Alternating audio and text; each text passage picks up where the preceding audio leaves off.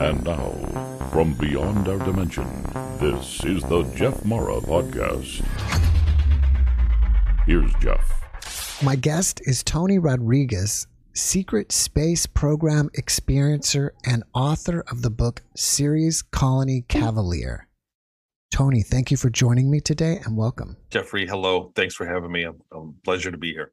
Can we just first start with what is the Secret Space Program and how did you get involved in it? That's okay. So just that.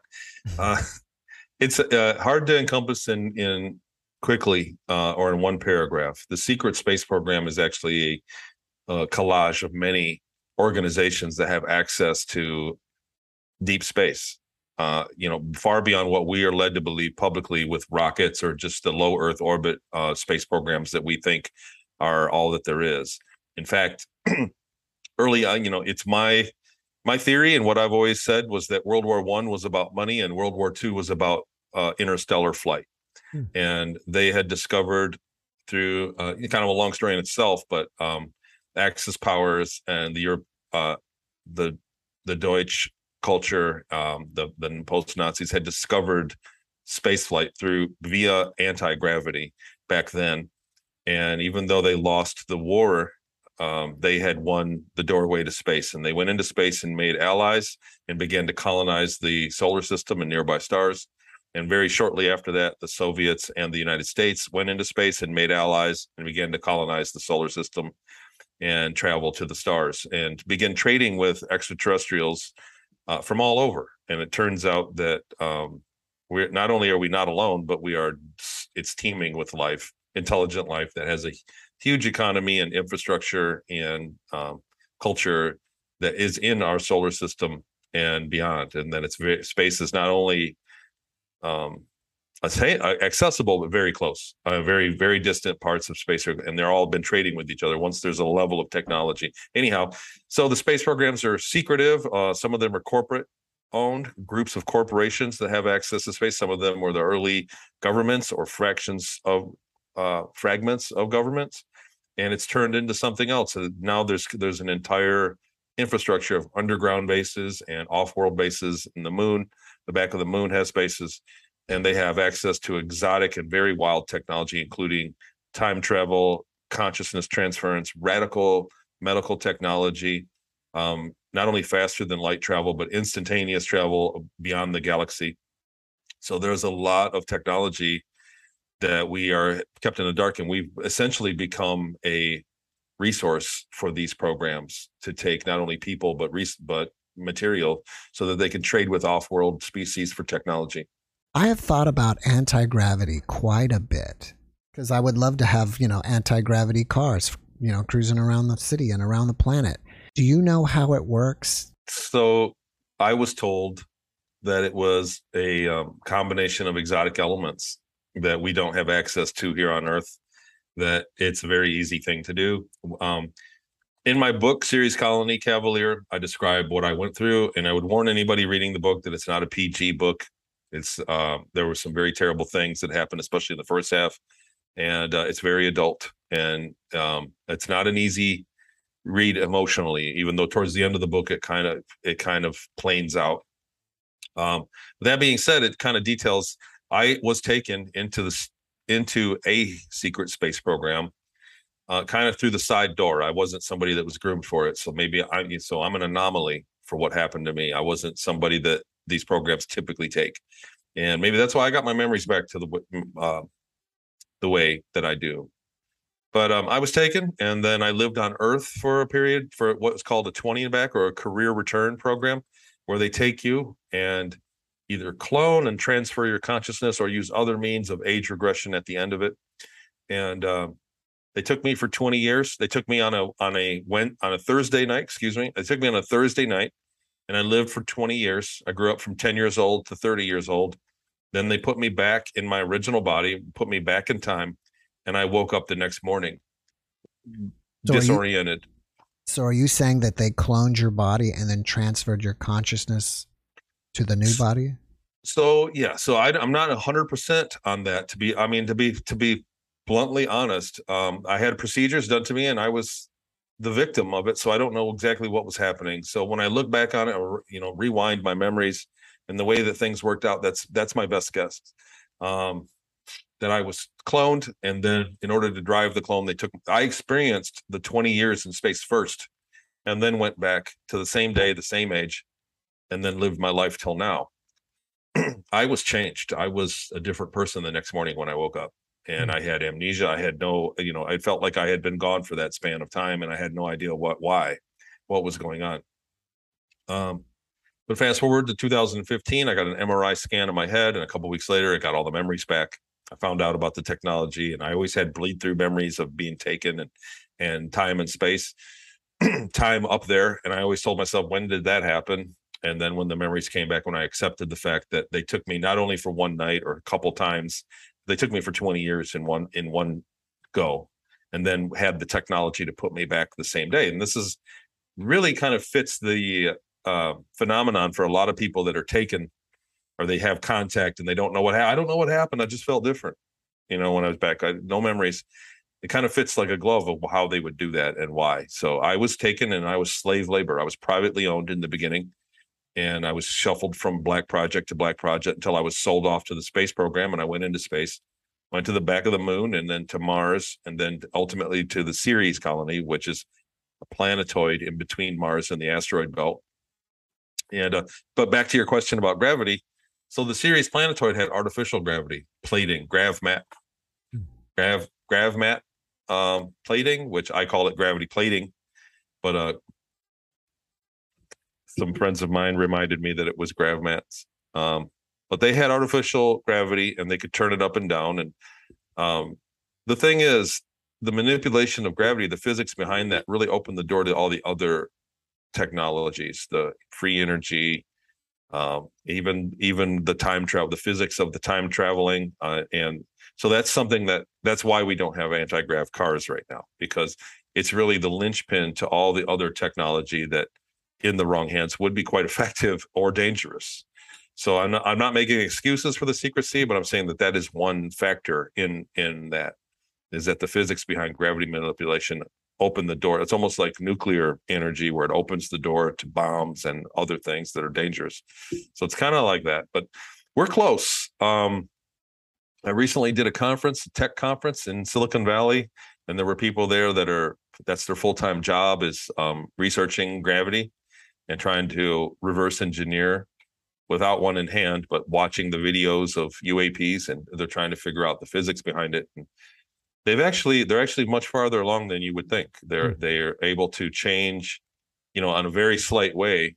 They're actually able to change gravity readings in a laboratory setting. So they're not exactly doing anti-grav, but they are manipulating gravity already. So the physics are moving quite along. So we may get a discovery soon in our lifetime, just naturally, without any ET help. In Bob Lazar's story, he talks about this element that was, I guess, questionable, but now they've proven it exists, but in an unstable form. Do you think that's the element that we need? I don't believe so. I think there are other elements. So I was told that a lot of the elements, not only for the anti-grav, but for the power system. So the name of the game when I was in Ceres Colony and for the ships up there wasn't so much the technology, it was power output.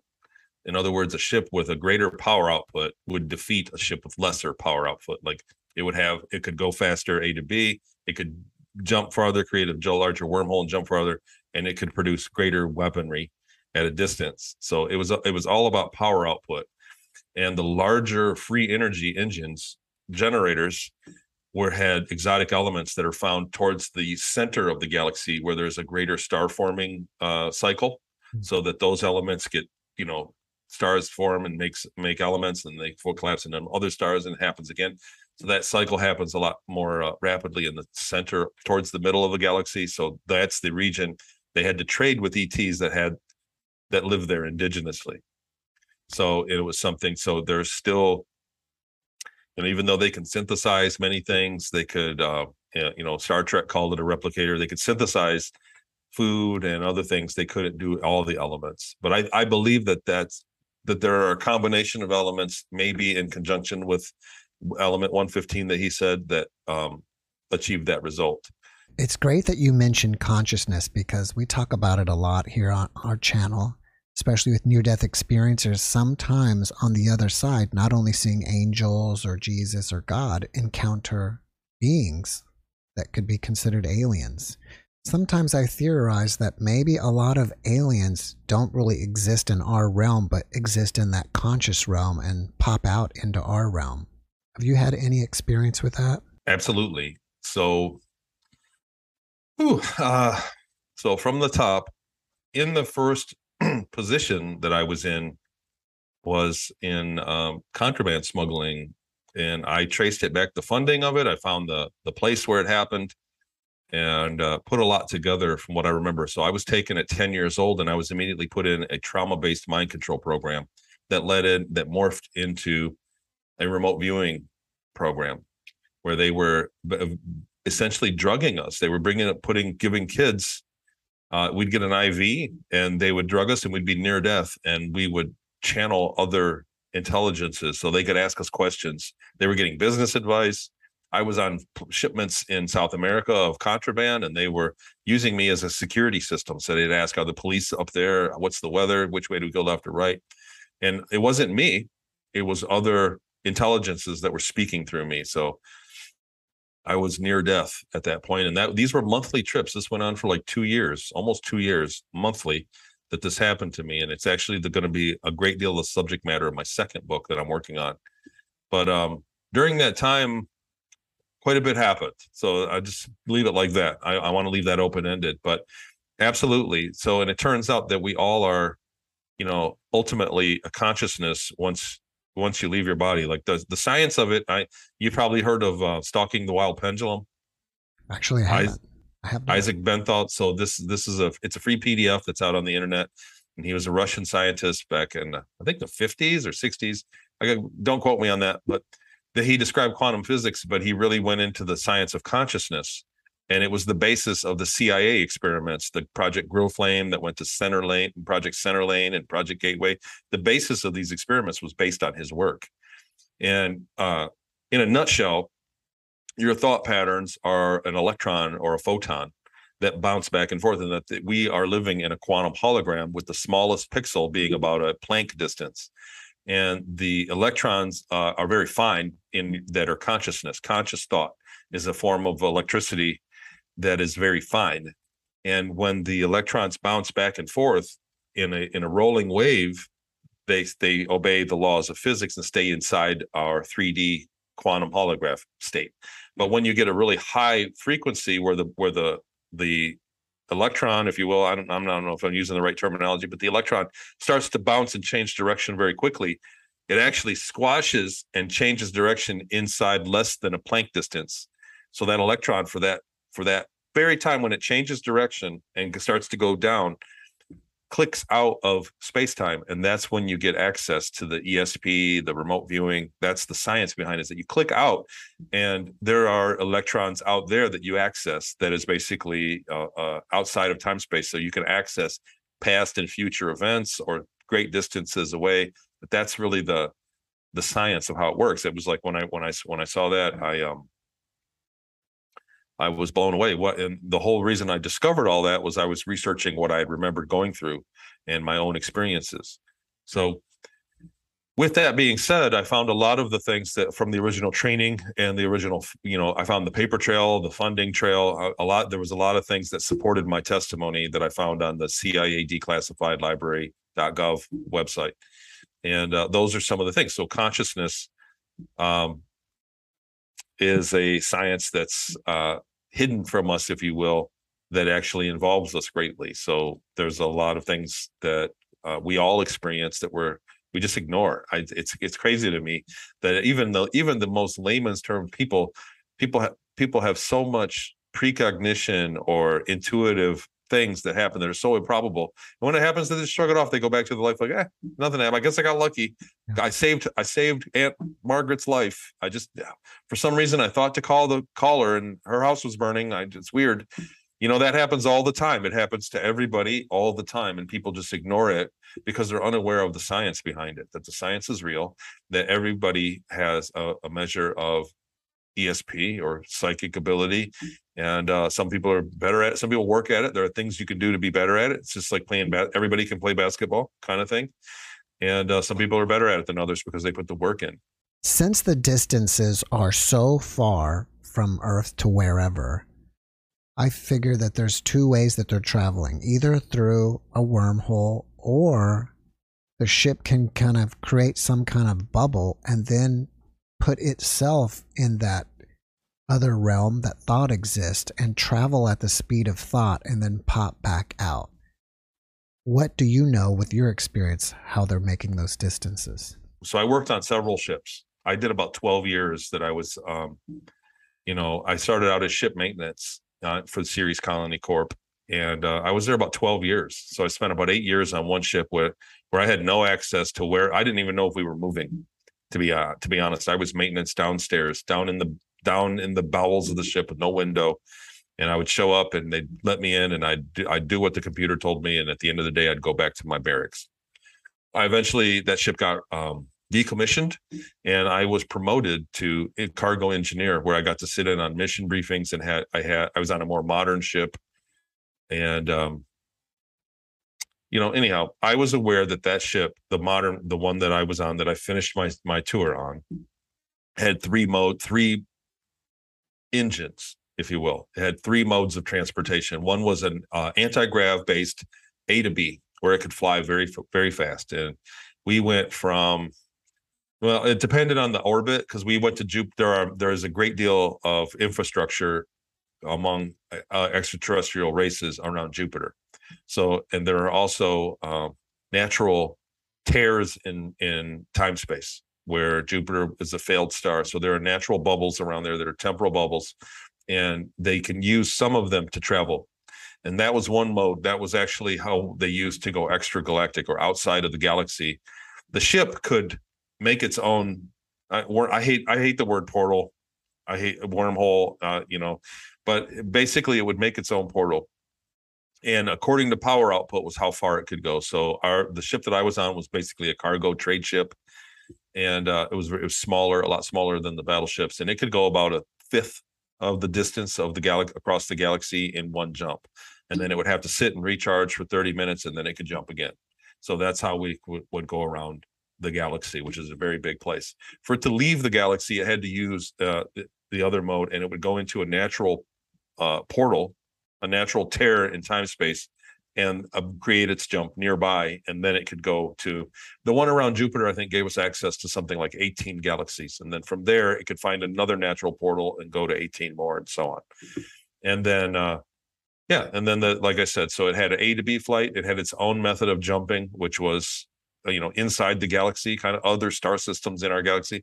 And then the third mode was to use a natural anomaly and then go much farther. So that was how it, and each jump, the jump and the anomaly, according to power output, not only could it go far, let's say a fifth of the distance across the galaxy, but it had a span of time where it could go forward or backwards in time as well.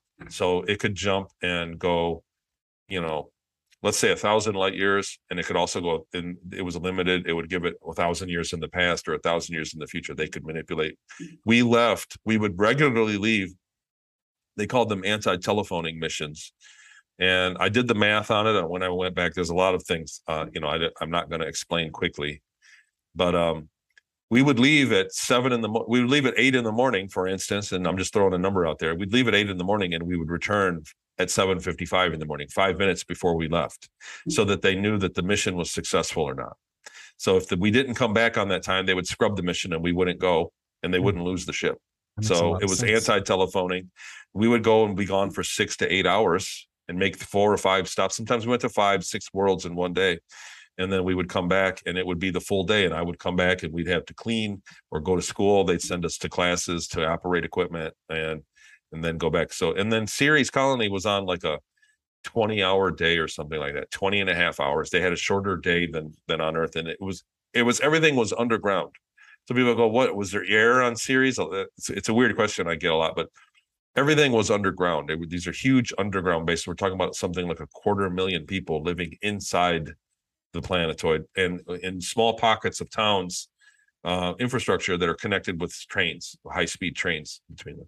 So you had this 20-year tour of duty, basically, and then when you returned, you basically time traveled back to where you left off, like 10 minutes later or something like that, right? Yes, exactly. That's exactly right. And so my adult body, that's why I think I was. The other thing is that the memories in the beginning, when I was taken by ETs, and I was thrilled. I thought it was I thought we were going to get ETs the next day. It was disclosure. And, I agreed with them. I kind of went along. They said I wasn't in any danger, and they kind of gave me a pack of lies. And when I woke up for the training, like I said, it was, I was still in an offshoot of Project Grow Flame in California, in Inyo Kern, California.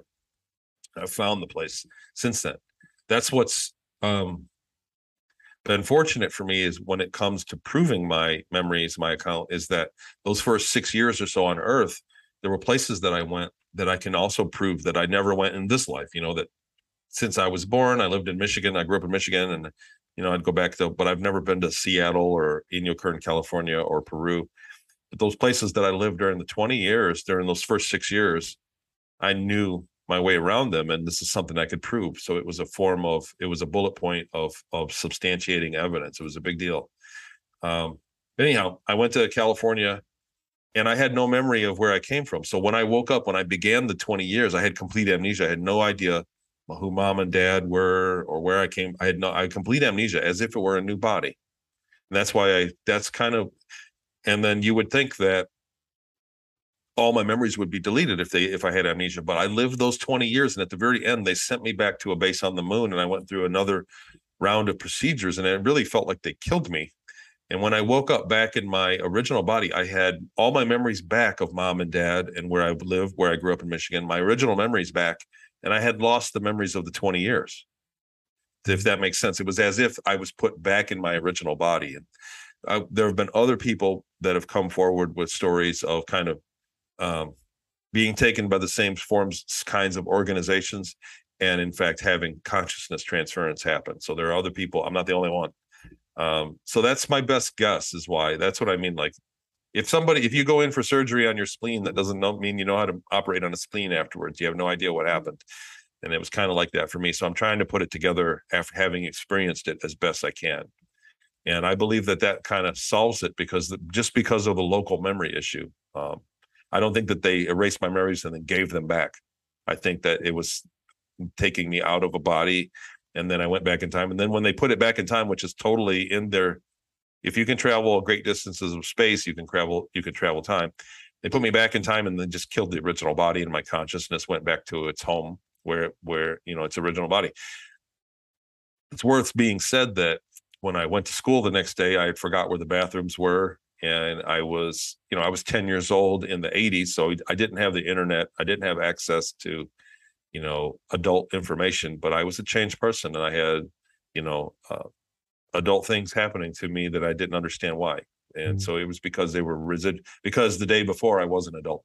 Well, even though if you're in a clone body, in my opinion, it doesn't matter about where your memories are, because I had Dr. Alexander on as a guest, and I'm not sure if you know who he is, but he's the Harvard neurosurgeon who had a near-death experience. And we talked about another neurosurgeon's research where you can basically cut out any part of the brain and you will not lose long-term memory. You will only lose the ability to convert short-term into long-term. So ultimately, our long-term memories are stored up.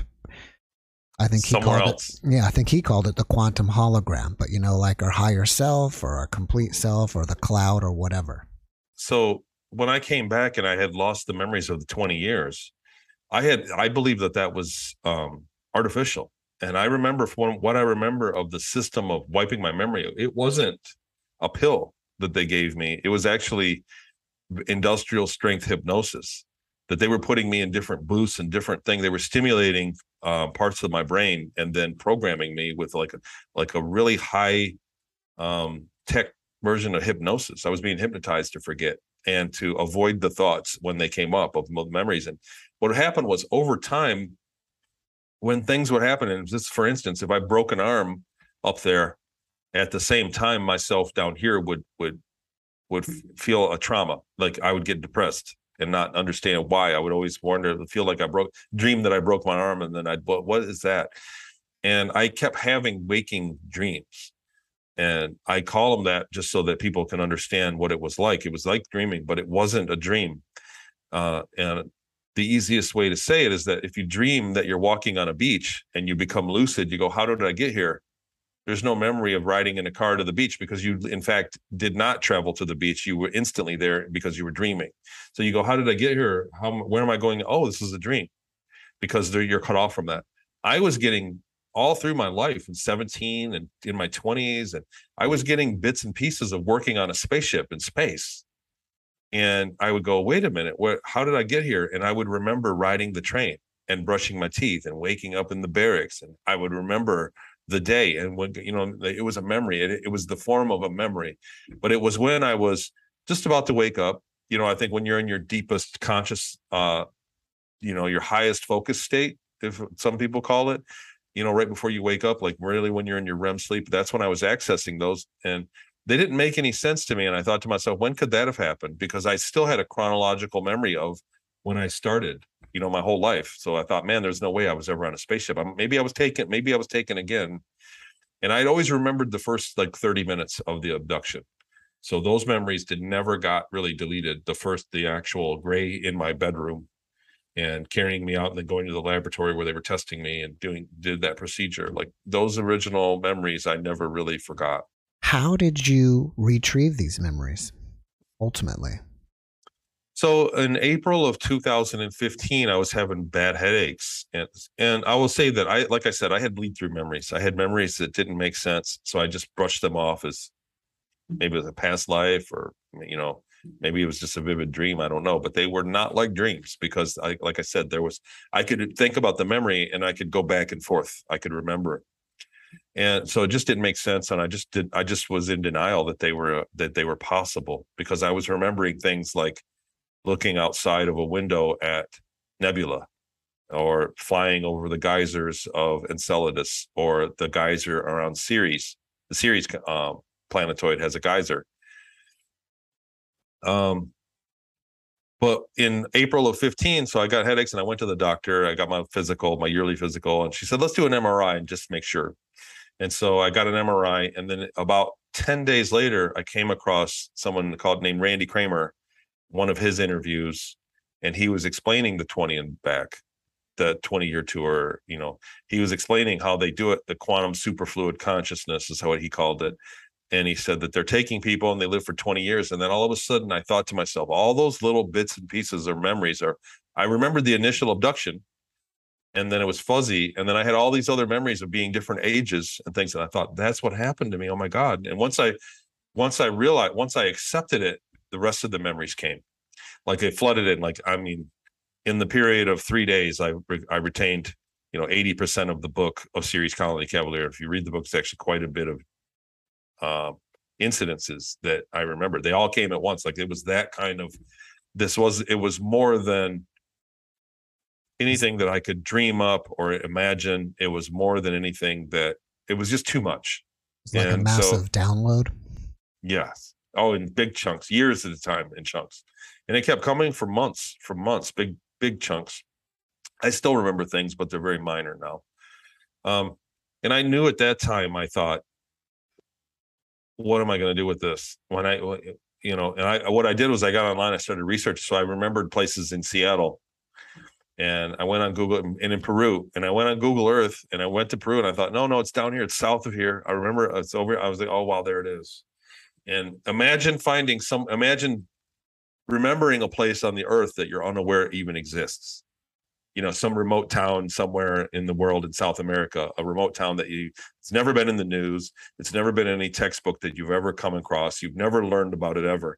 And not only that you get memories of it now, but you have memories of living there, like intimately, knowing your way around, knowing where the good fishing pond is, knowing the history of what the river is like, because it's got two colors that come together, knowing where the rough side of town is and where the cafeteria is and where your house was, like intimate memories. All of a sudden you get these memories and you go, wait, how is this possible? And then you go on Google Earth and find that it's all real and look at it and go, oh, wow, there it is. That's what I experienced in 2015. I found the place in Inyokern, California. I found the place in Seattle from the book, and I went there. So I tried to go to Peru. I got a hold of my friend, and I wanted to go there. And he said, yeah, that's a great idea. Let's come on down. And then he researched it for a couple of days, and he got back to me. He said, there's no way you can go there as a gringo. There's illegal gold mining and there's the drug trade, and you will get killed. There's a high probability that you'll get killed there. You cannot, there's no way. He's like, I can't go there. He's like, this is a very Wild West area. He's like, we are not welcome there. And which is exactly what I remember of the place. Wow. So I went to Seattle. I went back to the house in Seattle, and I thought that it would be vague, that the memories wouldn't be super accurate. And in fact, it was the other way around, that I remembered the stores. I remembered my way around town. I remembered the house, the ride to the house, the shortcuts. I remembered everything intimately, like somewhere that I can literally prove that I'd never been. And I knew where the candy was in the store, like, without even, while I was sitting in the parking lot. Like, how is that possible? So this was something that reoccurred. And then, so I haven't been to the Inyokern, California, but a friend of mine went there, and we did a FaceTime, like a Facebook video thing. And he walked up, and I was describing things before he got there, that he would find rocks and the bridge and how the gate was and what everything looked like. And so that was a little bit of comfort, and the things I'm saying are very, I understand that they're very hard to believe. The things that we're talking about are very hard to believe. So I take it very seriously that I wouldn't speak publicly if I didn't have a lot of substantiating evidence. I think a lot of people are speaking about the phenomenon now, the secret space program, with zero evidence. I'm not calling them frauds. I'm just saying that it's important to have evidence, because this is a very important, so this is possibly the most important subject to all of mankind right now. And it needs to be believed by people that have every right to be skeptical. So you need to support evidence. The other thing is that the geyser on Ceres turned out. I don't know if you're aware of that. Mm-mm. So in 2015, so after I got my memories back, I thought I wanted help. I wanted counseling. And I got in the phone book and I started looking at counselors. And I thought, if I go into them with this story, any of them, I'm just going to get highly medicated. There's going to be no support. This is not in their wheelhouse. And so I reached out to researchers in the ufology field, and I didn't get therapy. I got researched. I got grilled heavily. But what was nice about that is that I went on record in 2015 through those years, from May, June, July, August, September. So for the next 4 months, I got extremely grilled. And then it went on for another 6 months after that. So most of 2015, it was just emails and phone calls of really intense questioning that I was getting cross-referenced with other insiders and whistleblowers, unbeknownst to me. And I went on record saying that the white spots on Ceres, there's the Okator crater, and the Dawn probe was getting there in 2016. And everybody thought that the lights on Ceres were a city or something. I said, no, that's salt. Because I remember flying over that in the ship when the geyser was going off. The geyser goes off randomly every 4 to 6 years, and it squirts water into space for about 10 kilometers. And the water evaporates, and the leftover salts, like ocean water, the salt and a little bit of magnesium, snow back to the surface. And there's actually meters deep of salt right there. And that's what those white spots are. And I said this in 2015. And the Dawn probe went into orbit and took better pictures, and everybody knew it wasn't. They were wondering what it was, and NASA said it's a chemical cocktail. It did a high altitude survey, and they decided it was sulfur and a few other things. And so this researcher got back with me and said, do you want to change your statement? Do you want to recant your statement, Tony? Because NASA originally thinks that it's going to be sulfur and phosphorus and a bunch of other compounds, and they don't even suspect salt. And I said, no.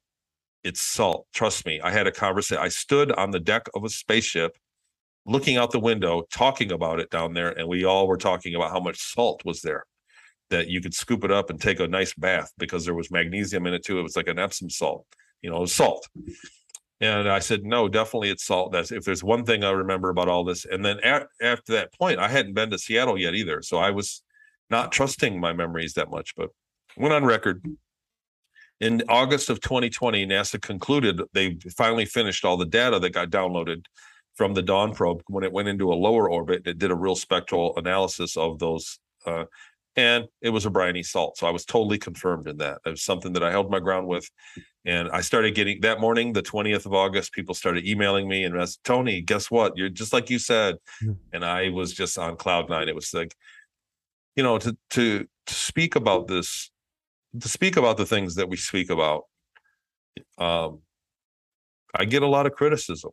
I mean, I ain't gonna lie, I've taken my lumps, and I'm not complaining about it. I'm just saying that it's a reality that people have every right to be skeptical. It'd be weird if people weren't skeptical.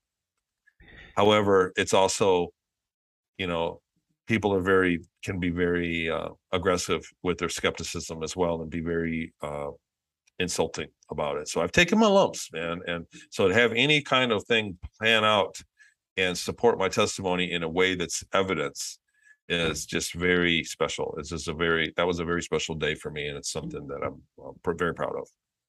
After you retrieved these memories, did you notice that you had an improvement or any new cognitive abilities that you didn't have prior? Absolutely. Absolutely. What happened was, and I don't want to call it a cognitive ability, but what happened was, during my time, I was greatly abused. I was a slave, point blank. I was greatly abused. And there were times when I was badly injured. So I had forms of PTSD. I came back. I was not claustrophobic on that Thursday. And I woke up Friday afraid of small confined places. And I didn't know why. And I had nothing but relationship problems all through my teens and 20s. And I didn't know why. I had no idea why. I had emotional problems. And I had no idea why I had PTSD symptoms. I had no idea why. And I lived with it my 20s. I was a very lonely person. And I was very emotionally, damaged, for lack of a better, I don't know the right words. When I got my memories back, I remembered being trapped in a small place and working on a ship that had very tight space. I went, that's why I'm claustrophobic. And it went away. It dispelled it. And the PTSD, I said, that's why. Once I actually had the cause, then I was able to dispel it, because I had no idea the size of the trauma, the size of the cause of the problem. And the other thing is that, I have my theory is that during those 20 years, there were two of me that were tapping into the same, like you said, the same records. Right. What, like you said, that guy said your memories are non-local, that it's your life, it's chi, your awareness, your soul, whatever you want to call it. Your higher self. That's right. So one higher self was split between two destinations. And when the other one essentially died, I got back that attention from my higher self. And, I tell people, the way to, and it did feel like this. This is exactly in a way how it felt that I experienced it, is that, because I was taken, when I was taken, I was an outstanding student. I was in, fourth grade. But I was in the top 5%. I was straight A's. I was a straight A student. I was an outstanding student. The next year, I totally withdrew, and I eventually dropped out of school. I was not. I was, mediocre. And all of a sudden, one day, 20 years later, I woke up in the middle of my life in Michigan. I lived in Ann Arbor, I believe, at the time. I woke up one day, 20 years later, and I said, "It's over. It's over." And I kept saying it over and over again. It's over. I can't. Felt like $1 million. Up until that point, I couldn't put together a relationship. A few months later, I met my wife, stayed with her ever since, and cleaned my room and got on with my own career and began taking better care of myself, and like across the board. It was like, as if I tell people, like, there was a 5-gallon bucket of water and they poured half of it into a different bucket. And at the end of 20 years, they poured it back in that original bucket. And that's what it kind of felt like. So yes, to answer your question, I did at the end of the 20 years, which was, if you count the days. So this is another thing. I did the math. If you count the days of the ships, about 8 years of the ship leaving in the morning and coming back one day, 5 and 6 days a week randomly, it adds up to 2 years. So from 1982 to 2000, that day I woke up was in 2000. I did the math, and if you shave off those days on the ship where we did the anti-telephoning, it adds up to about 2 years. So the math of it all worked right out exactly how I remembered it. And it's hard to explain to people, with time travel, humans are not built to really contemplate time travel. That I really think that we're limited to it because that's where you lose people. Everybody's willing to believe in ETs, consciousness, ESP, spaceships, UFOs, but once you start talking about travel and time, you get 1,000-yard stare, because it's just something we're not equipped to contemplate very well. Have you heard of the term twin flame? Oh yeah. Mm-hmm. And well, that's something we talk about here, and your consciousness being divided again between two bodies, and you actually may meet your twin flame here if you have one. It's almost like a manufactured twin flame, which you experienced.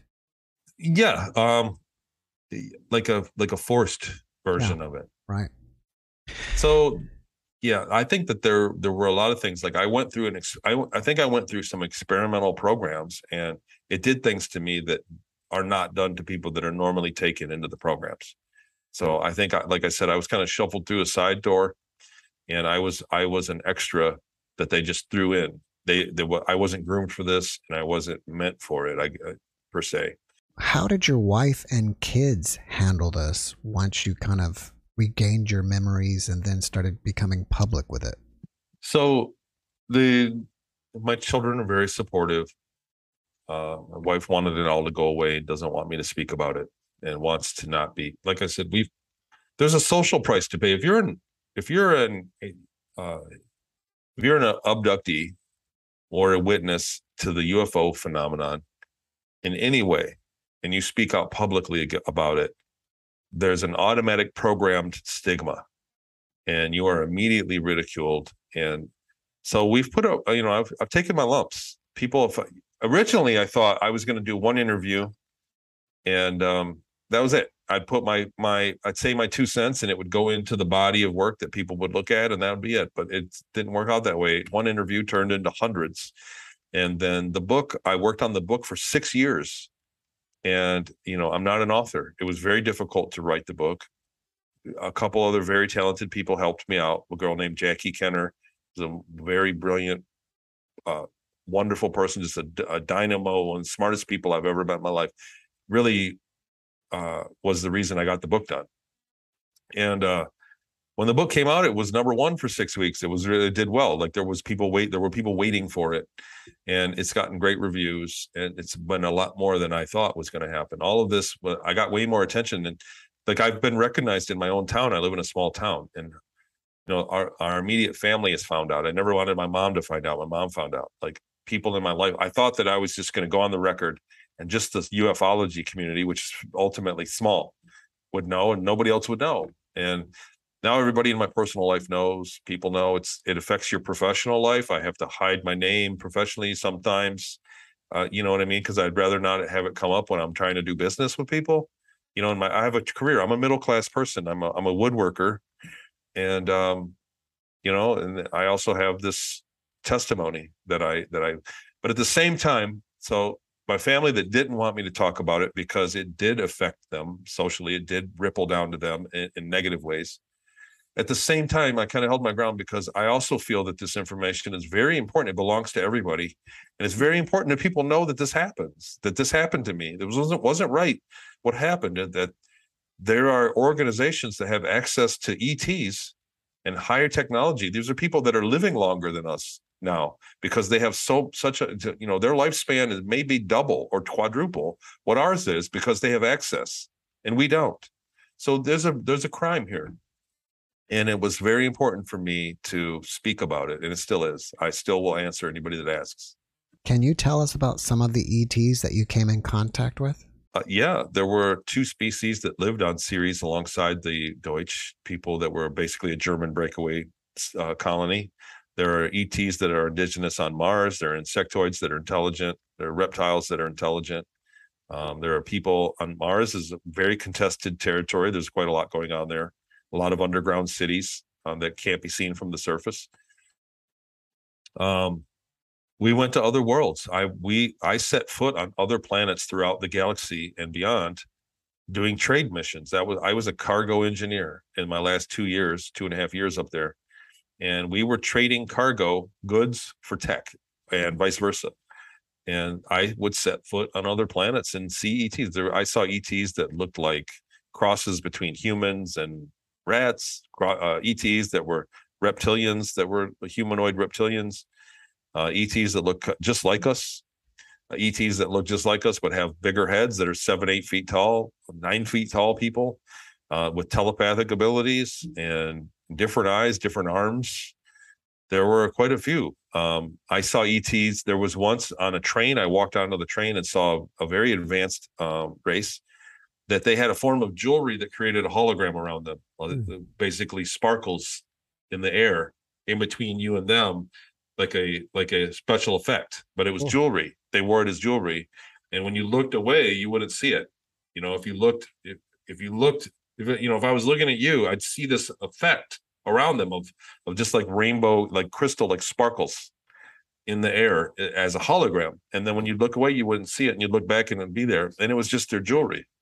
And it was a female. She was in a white silky robe. She was sitting on the train. I was connecting on a train going to see my girlfriend.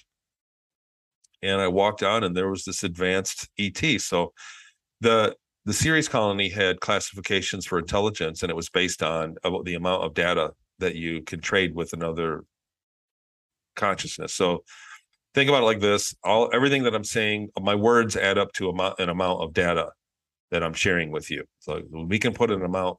You can say that I just gave you, half a gig of information because of everything that I've explained on top. And then you take the visual cues, my body language, and that there's an amount of data. So it turned out they had anything that had 150,000 or 200,000 words was considered a person. It could be a rodent or a bucket of goo. It didn't matter. It was a person at that point. Like, that was a level of intelligence. Our animals speak, but less words. So they're a level under us. And there were other ETs that were telepathic that, had 500,000 words. And then there were ETs that had 2 million words or video. Basically, when they communicate telepathically, they don't speak in words anymore. They show you a week of memory all in a second. So these are great amounts of data that higher entities, that's how they communicate. And that's how they had human, ultra human, uber human, meta human, and then it went on. They had a chart of extraterrestrial, basically an intelligence chart. And there are ETs that are developed that can communicate an entire year of experience in a few seconds telepathically.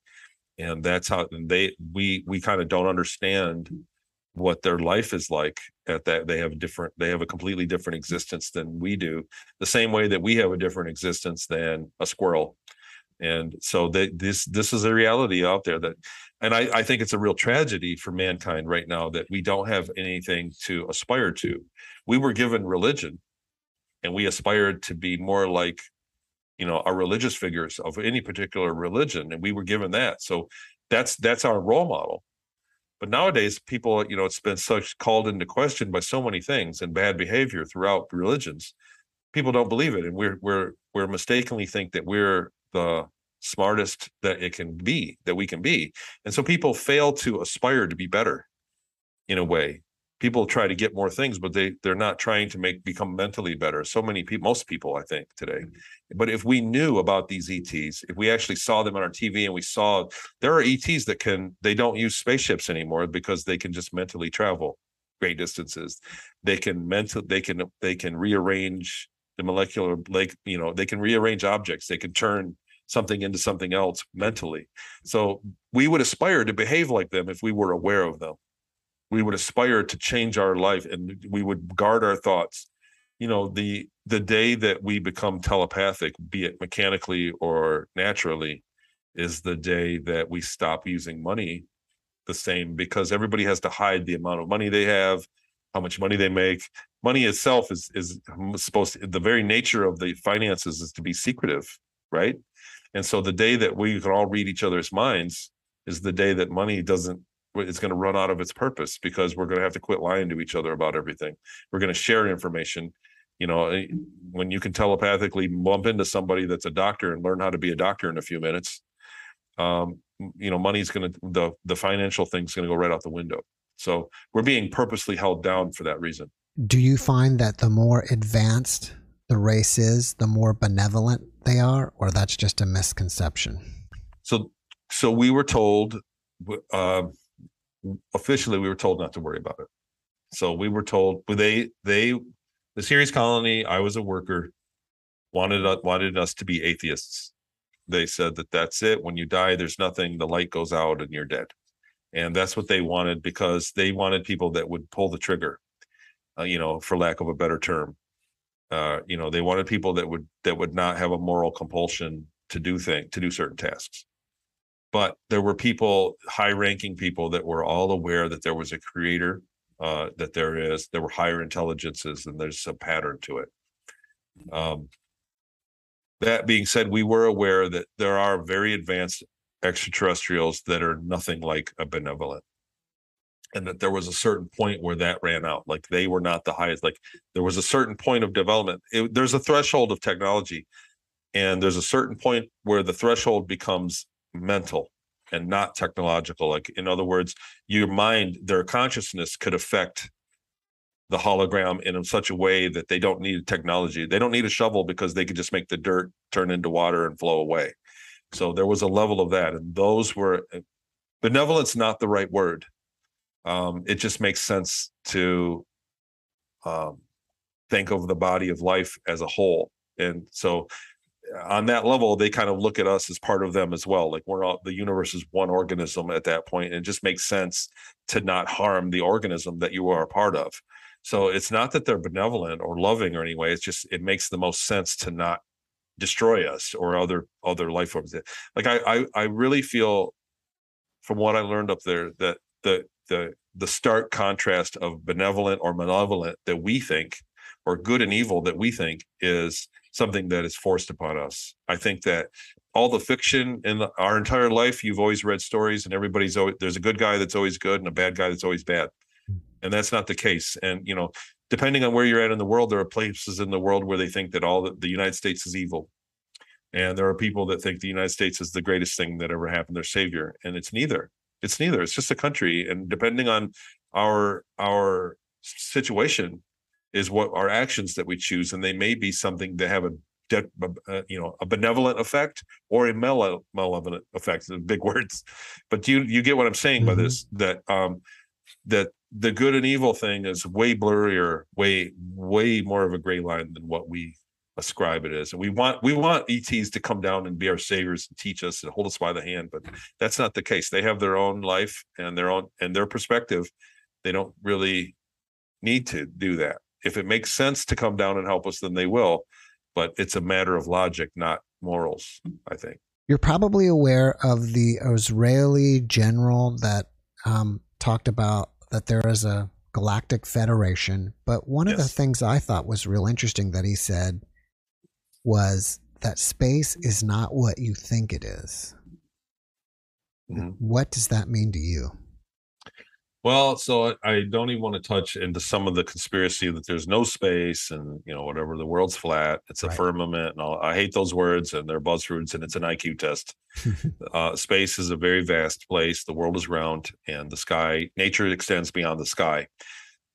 The thing that it is, so again, back to, we've been programmed. I've been doing, this is something that's been a focus of in the beginning, I was researching my own memories to make sure that they were real.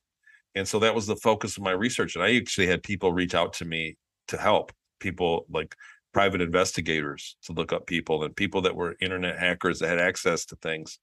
And they helped me research my case. And now the focus of research, I'm looking at how the apparatus works. And, one thing is, I'm sorry, excuse me if this takes a minute to explain, but please follow me. I've given a great deal of time to researching this, but one of the ways they installed the giggle factor on ufology was the checkout line at the grocery store.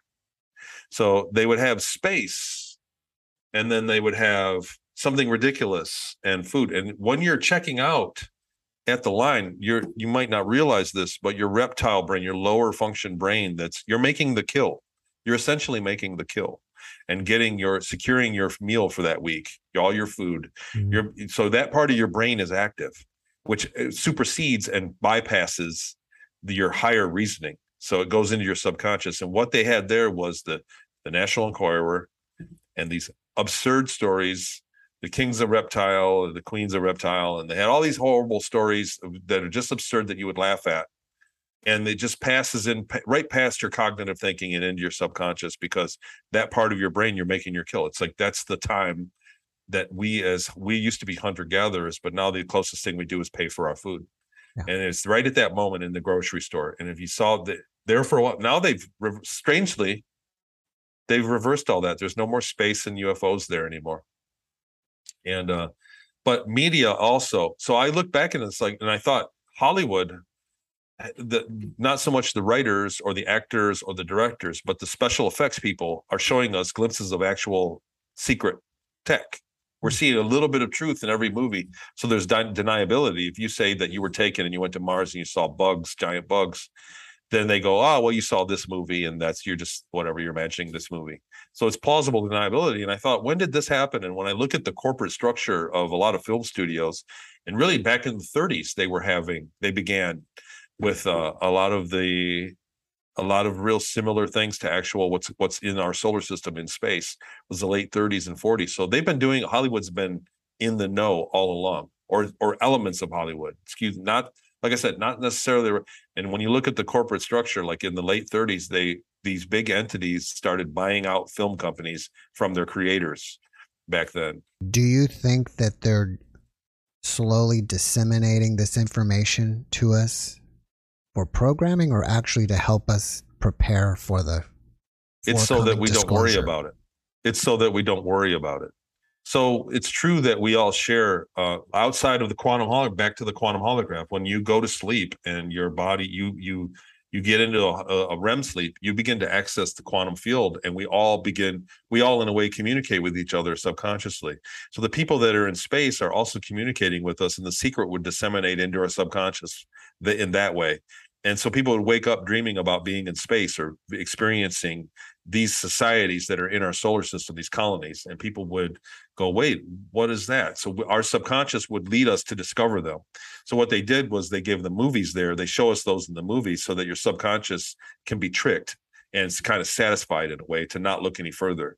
That's what these movies are. That's exactly the reason. It's because on a subconscious level, we are all very connected. That being said, I went back and fast forward from the 30s and 40s to when all these corporations took over Hollywood. And you look at our version of space, and this is back to your question. Space is far away. If you get into space, like in Star Wars or Star Trek, and you actually want to fly to the next star, it takes a long time to get there. The bad guy is always bad. He's more powerful than the good guy. And the good guy is always good, but he's bungling and poor and starving. And space is just far. You can't even get to the other side. If we went to the other side of the galaxy, it'd be 80 years. So space is very, very far, and it's a neighborhood. There's only like a dozen people that we talk to, and you've got this corralled picture of space across all the medium. When in reality, these programs can access other galaxies, trillions of worlds, trillions of other species that are all in contact with each other for trade. There's a space station, a trading space station near Jupiter that has access to information, like a bulletin board for other planets. When they say, look, we want to trade, we're available to trade. So they're on this bulletin board with literally billions of worlds listed on this bulletin board. So you can go there and send a message and go, we want to trade too. Can we meet you? And can we enter your system? Because this is what we used to do on my ship. We would go to this base and we'd get a list of 20 destinations, and that would be our week. And then we'd go back the next week and do it again. And we'd go to these worlds and contact them. We had a sample package of packages, of small boxes, 8 or 9 boxes so that had samples of things that we had available to trade: plants, spices, technologies, medicines. And we would offload these, and we'd come back a week later and see if they were interested in any, and they would give us some. And this is how trade happened. This is what's going on up there. And we're talking billions of worlds that are accessible through this station. There's one of these stations near all of the wormholes all the natural portals in the galaxy. There's one of these stations that has a trading, a bulletin board. And so space is not only nearby, accessible, but it's not just a few dozen worlds. It's not 90 species. It's not 500 species. It's a trillion. When you look at the UFO phenomenon and you begin to study cases globally, the world is actually cut up into, so the United States tends to be military and a certain set of species that interact with us. A person that's an abductee tend to describe the same level of technology and the same entities, the same beings. But when you go around the world, there are places like Australia, Europe, Africa, South America. You go to places where they're describing different phenomena, the same exact thing, but different levels of technology. Some people are taken by ETs that look differently and have radically advanced technology compared to somebody that was taken by a gray ET that was in a physical room or on a ship. So there are different levels that we're being interacted with, not by a dozen species, but by possibly trillions of species can access us and go home in the same day. We didn't stay in space either. At the end of the day, I went right back to my room. It was a day at the office, and I went to 5 or 6 different systems, worlds, and sometimes other galaxies, and I would come home and I would be home in the afternoon. So that's the reality of space. That's what Hollywood does not give us. Are there any movies or television shows that mostly resemble what you encountered out there? Well, that's a great question. Other than the ships, so there's no rocket ships. They weren't rockets. There were discs, and there were kind of pie-shaped craft and triangles, but they were smooth. The other thing is when you look at like the Star Wars, the battle cruiser, the Empire, how they have all these square edges and all these protrusions.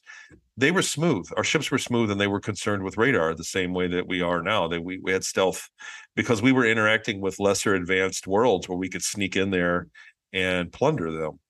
So radar evasion was real, was a thing. But that being said, the closest to the I saw a lot of things that were very realistic in the show The Expanse. Season 1, they even had series. I was shocked. I was like jaw dropping. The very first episode they showed Ceres Colony. They're on Ceres like it's in the future, but they showed inside Ceres, and there were some scenes in there that were freakishly close to the real thing with what I remember. But I even had artists. Luckily, I had artists work on some things before that show came out. That I saw it. So it was nice.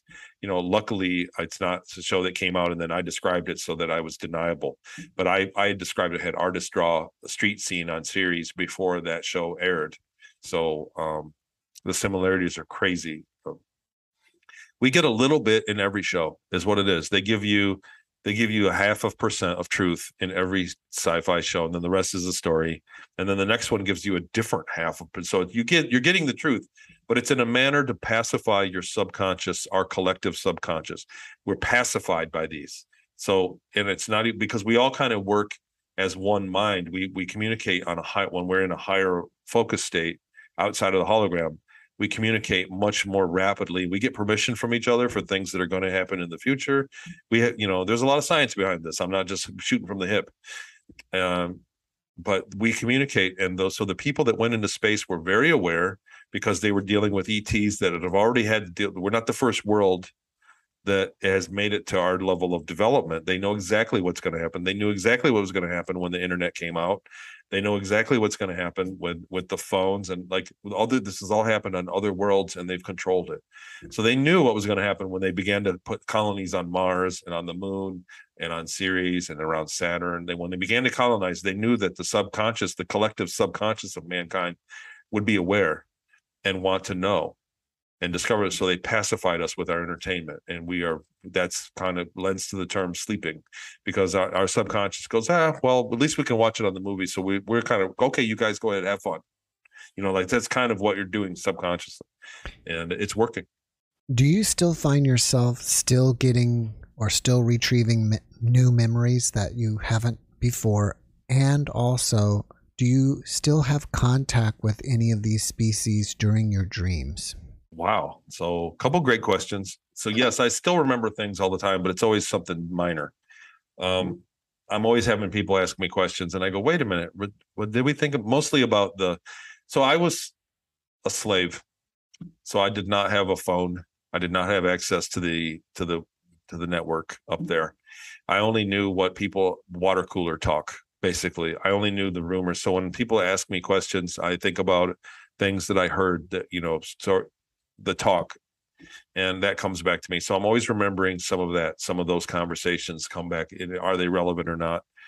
And but I don't remember a whole lot of new stuff anymore. Like most of the bulk of it, I'd like to think that I've got 80% of my memories of that time. And when you talk about remembering a 20-year period of time, it's very daunting to do for anybody. For you to remember, think about where you were from the time you were 10 until you were 30. What'd you do? Could you tell me that real quick?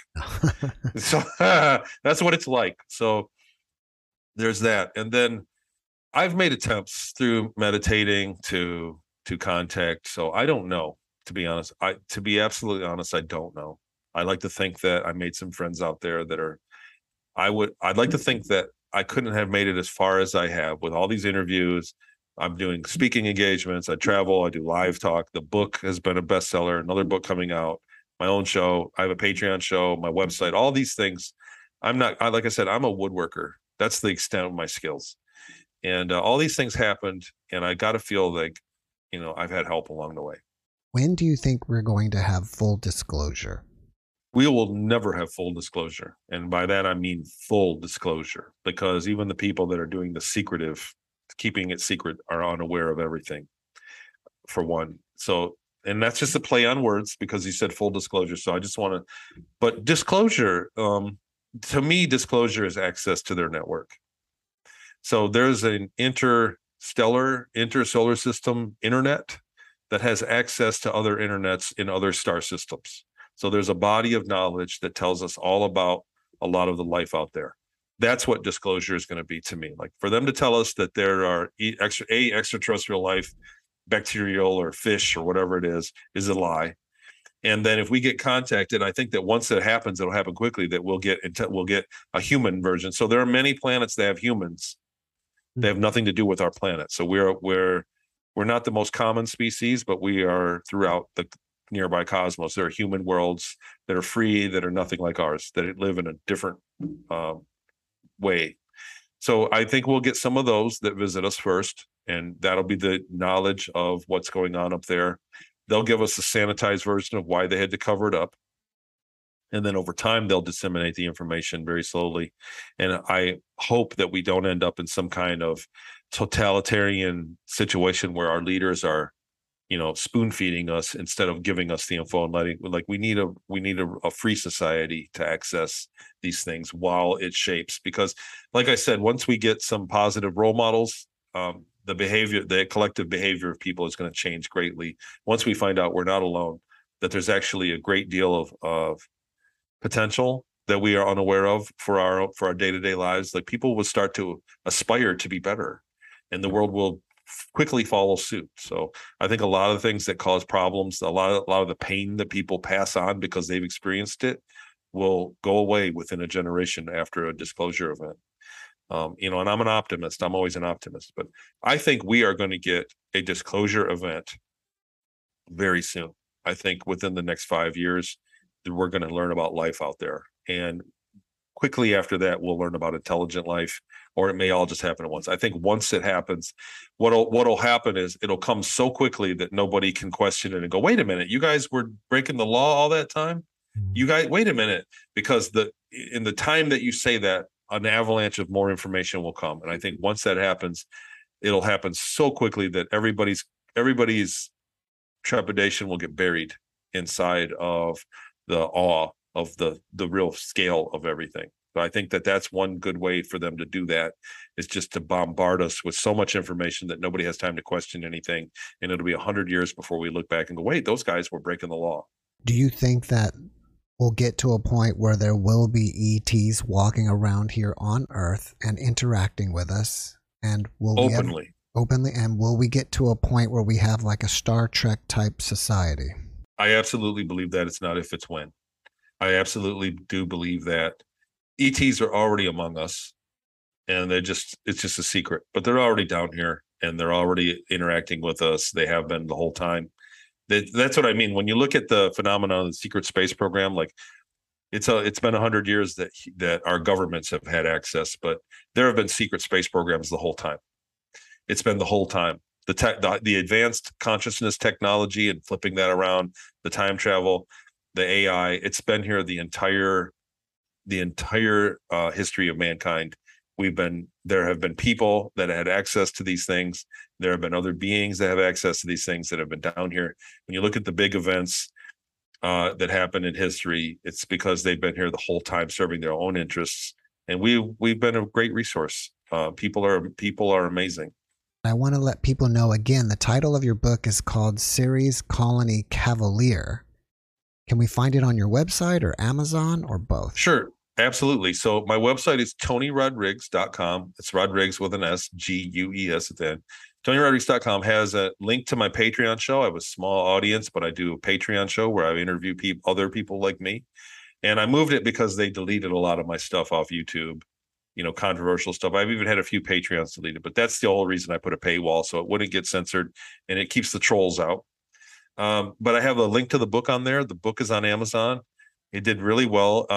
I'm very proud of the reviews of the book. That to me, that's like a big thing. So the people leave awesome reviews.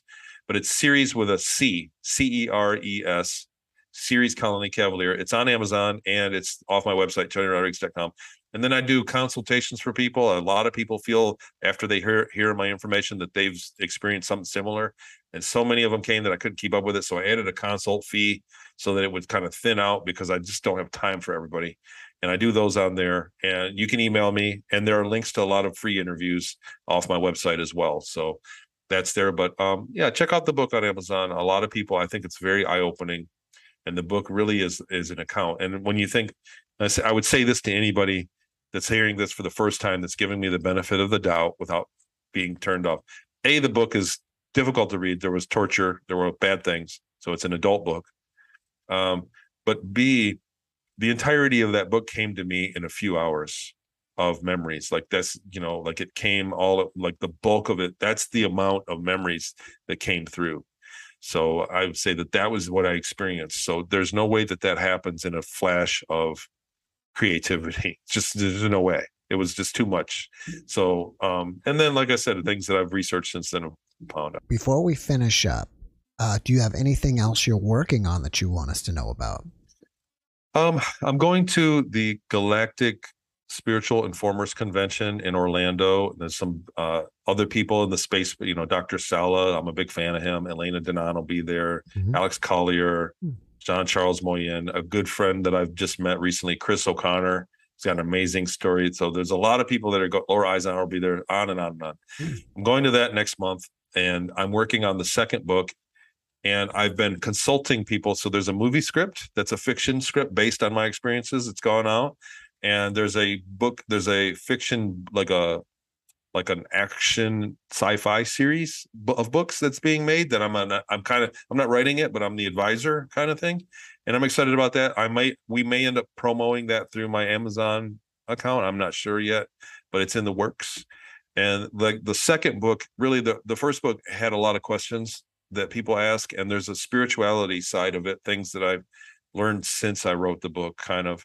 And there was just things that the first book I worked on it for 6 years. So it was like, I had to get it done now or never. And I kind of barnstormed it. So there's a lot missing out of the book.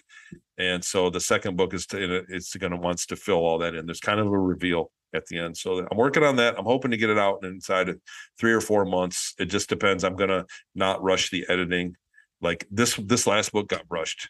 And rightly so, because everybody had been waiting for it, and was like, I felt like if I didn't get it out, I'd never finish it. Mm-hmm. So I said, no, I got to do it. You can keep painting your painting for the rest of your life. And that's what this was. So now this is done. I'm going to edit really. But the second book is a different animal altogether. It's not so much a linear story. It kind of jumps around the 20 years, back and forth of how they're related. And I'm trying to figure out if I had ET help all along. Tony, one more thing before you go. Can you leave us with one last positive message? There's a ton. Wow. And I'll say this, that, The thing that I learned was to, when I got my memories back and I was offered to speak publicly about it, the first thing I felt was fear. Am I going to be killed for this? And at that time in 2016, it was the end of 2016. At that time, there was a day when I thought to myself, this is important for people to know. And I can't live my life being afraid. So whatever happens is going to have to be somebody else's problem, not mine. I'm not going to be afraid to go and tell the truth that I know. And it changed my entire life because I quit being afraid of everything. Letting go of fear really was life-changing. It really was. I let go of the false carrot and stick thing. I let go of a lot of things that were keeping me unhappy, and I found out I was happy, and I didn't need much to be happy. And just not being afraid every time I turned around. Other memories, now that I'm writing the second book, there are things that I remember during those flights in Peru when I was brought near to death. There were near-death experiences that are very spiritual. And the thing I learned all along, and I say this, and I truly believe this, is that at the end of it all, there's nothing to be afraid of. Like nothing. Like the end of the world, the end of the universe, the black hole crushing us, all of those are just a false thing to get you to grow quicker. But at the end of the trail, your soul has zero to be afraid of. Everything is just fine. And that's what I feel. I really do feel that. And however disclosed, if we get a negative enslaving disclosure from our reptilian overlords, it's only a matter of time till things work out in our favor. So you can pick a bumpy road or a smooth road, but either way, you're going to get to where you're going. We're going to be just fine. Tony, thank you for that message. And thank you again for joining me. I appreciate you, and I hope we get you back when you release your next book. Absolutely. I'd love to come back. All right. Thanks, and have a great rest of your day. Thanks. You too. Thanks for watching the Jeff Mara podcast. I really appreciate you. Another way to show support is through YouTube memberships. And if you do, there are loyalty badges and other perks depending on your level of membership. All you need to do is click the join button underneath the video to find out more. Thank you for your support.